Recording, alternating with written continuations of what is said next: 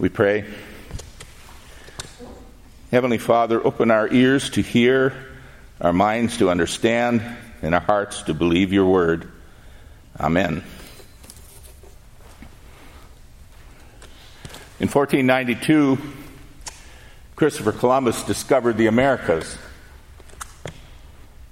That was a pretty big deal. Martin Luther was 9 years old, going to grade school. Not such a big deal. In 1497, Copernicus recorded his first astronomical observation.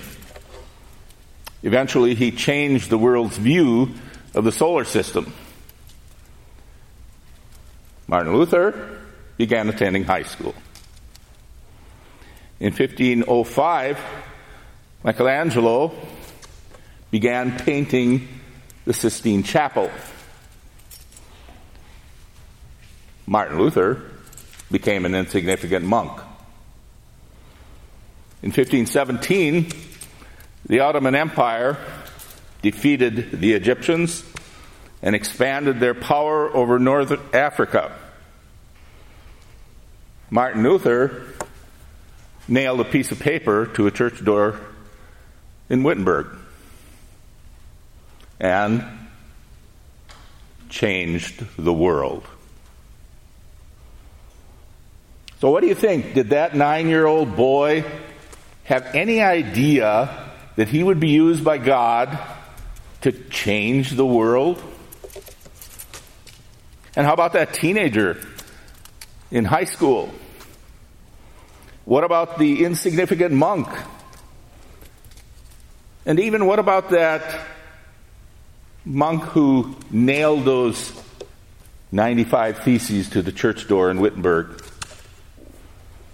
Did Luther at any of these stages in his life have any idea what God was going to be doing with him? God had a plan for the history of the world. Luther did not know what that plan was. The plans that God had for Luther were so great that they even affect us today. So here we are 500 plus years later, and at least one of the writings of Martin Luther has impacted all of you. And you there in Cyberland. I'm talking about Luther's Small Catechism. In part, you guys are here because of Luther's Small Catechism. Now hear the words of the Spirit in Proverbs 16 and also chapter 19. A man's heart plans his way, but the Lord directs his steps. There are many plans in a man's heart. Nevertheless, the Lord's counsel, that will stand. So when it came to God's plans, Martin Luther was clueless, as was his father. Hans Luther wanted Martin to become a lawyer. Well, Martin's life took a different direction. He became a monk. His plan was to become such a good monk that he would save himself from eternal punishment. Nowhere in his plans was the idea that he would become God's tool for bringing about the Reformation. God had his own plans. So in the plans, Luther would go through all of these steps that I've mentioned before in his life. And after being a monk, he becomes a priest. And after being a priest, he becomes a professor at the University of Wittenberg. And in the process of carrying out his duties at the university, he comes face to face with the power of the gospel. And particularly these words: "For I am not ashamed of the gospel of Christ, for it is the power of God to salvation for everyone who believes, for the Jew first and also for the Greek. For in it the righteousness of God is revealed from faith to faith, as it is written, the just shall live by faith."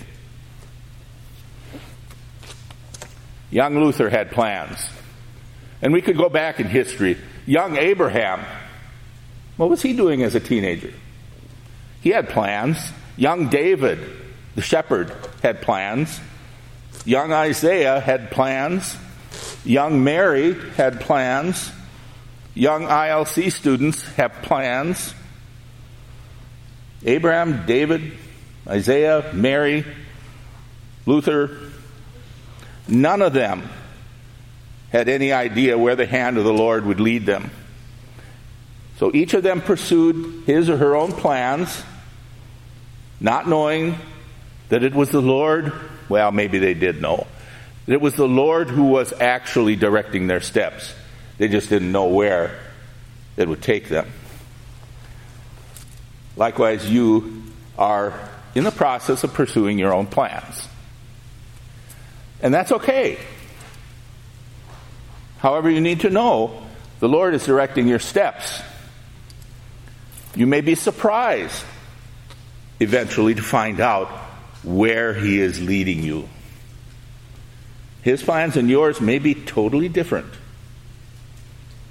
Abraham, David, Isaiah, Mary, Luther, the goal of the plans of God, the goal for each of them was achieved. It was achieved through the pathway of God's Word. Each one of them heard a message from God and embraced it. Abraham and Isaiah heard directly from God. David heard from a prophet. Mary heard from an angel. Martin Luther heard from the Bible. The key to the plan of God for them was faith, believing in Jesus Christ as their Savior. And then obedience. Obedience to the will of God. And that's the key for you also.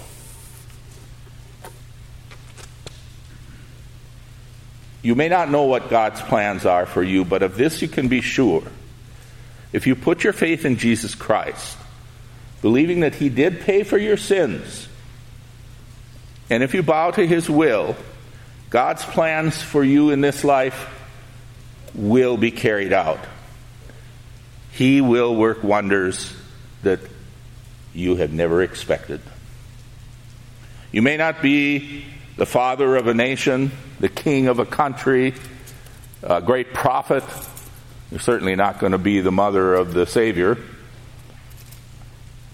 You may not be a great reformer, but if you are faithful to the Lord and to his word, you will become blessed instruments in his hands, just as they were. Young Luther didn't know that one day he would be standing in front of the emperor, laying his life on the line and saying, "Here I stand. I can't do otherwise. God help me." He submitted not to the will of the emperor, not to the will of the pope, but to the will of God. Now I'm thinking that each one of you is going to have your "here I stand" moment in your life. And that will become a fork in the road for you. Will you go to the left into disobedience? Or will you go to the right in faith and love? Here's what the Lord says: "Be faithful unto death, and I will give you the crown of life." In the final analysis, through the redemptive work of Jesus Christ, this is where the plans of the Lord will lead you. The crown of life. Let's turn to the words of hymn number 120, verses 2 and 5.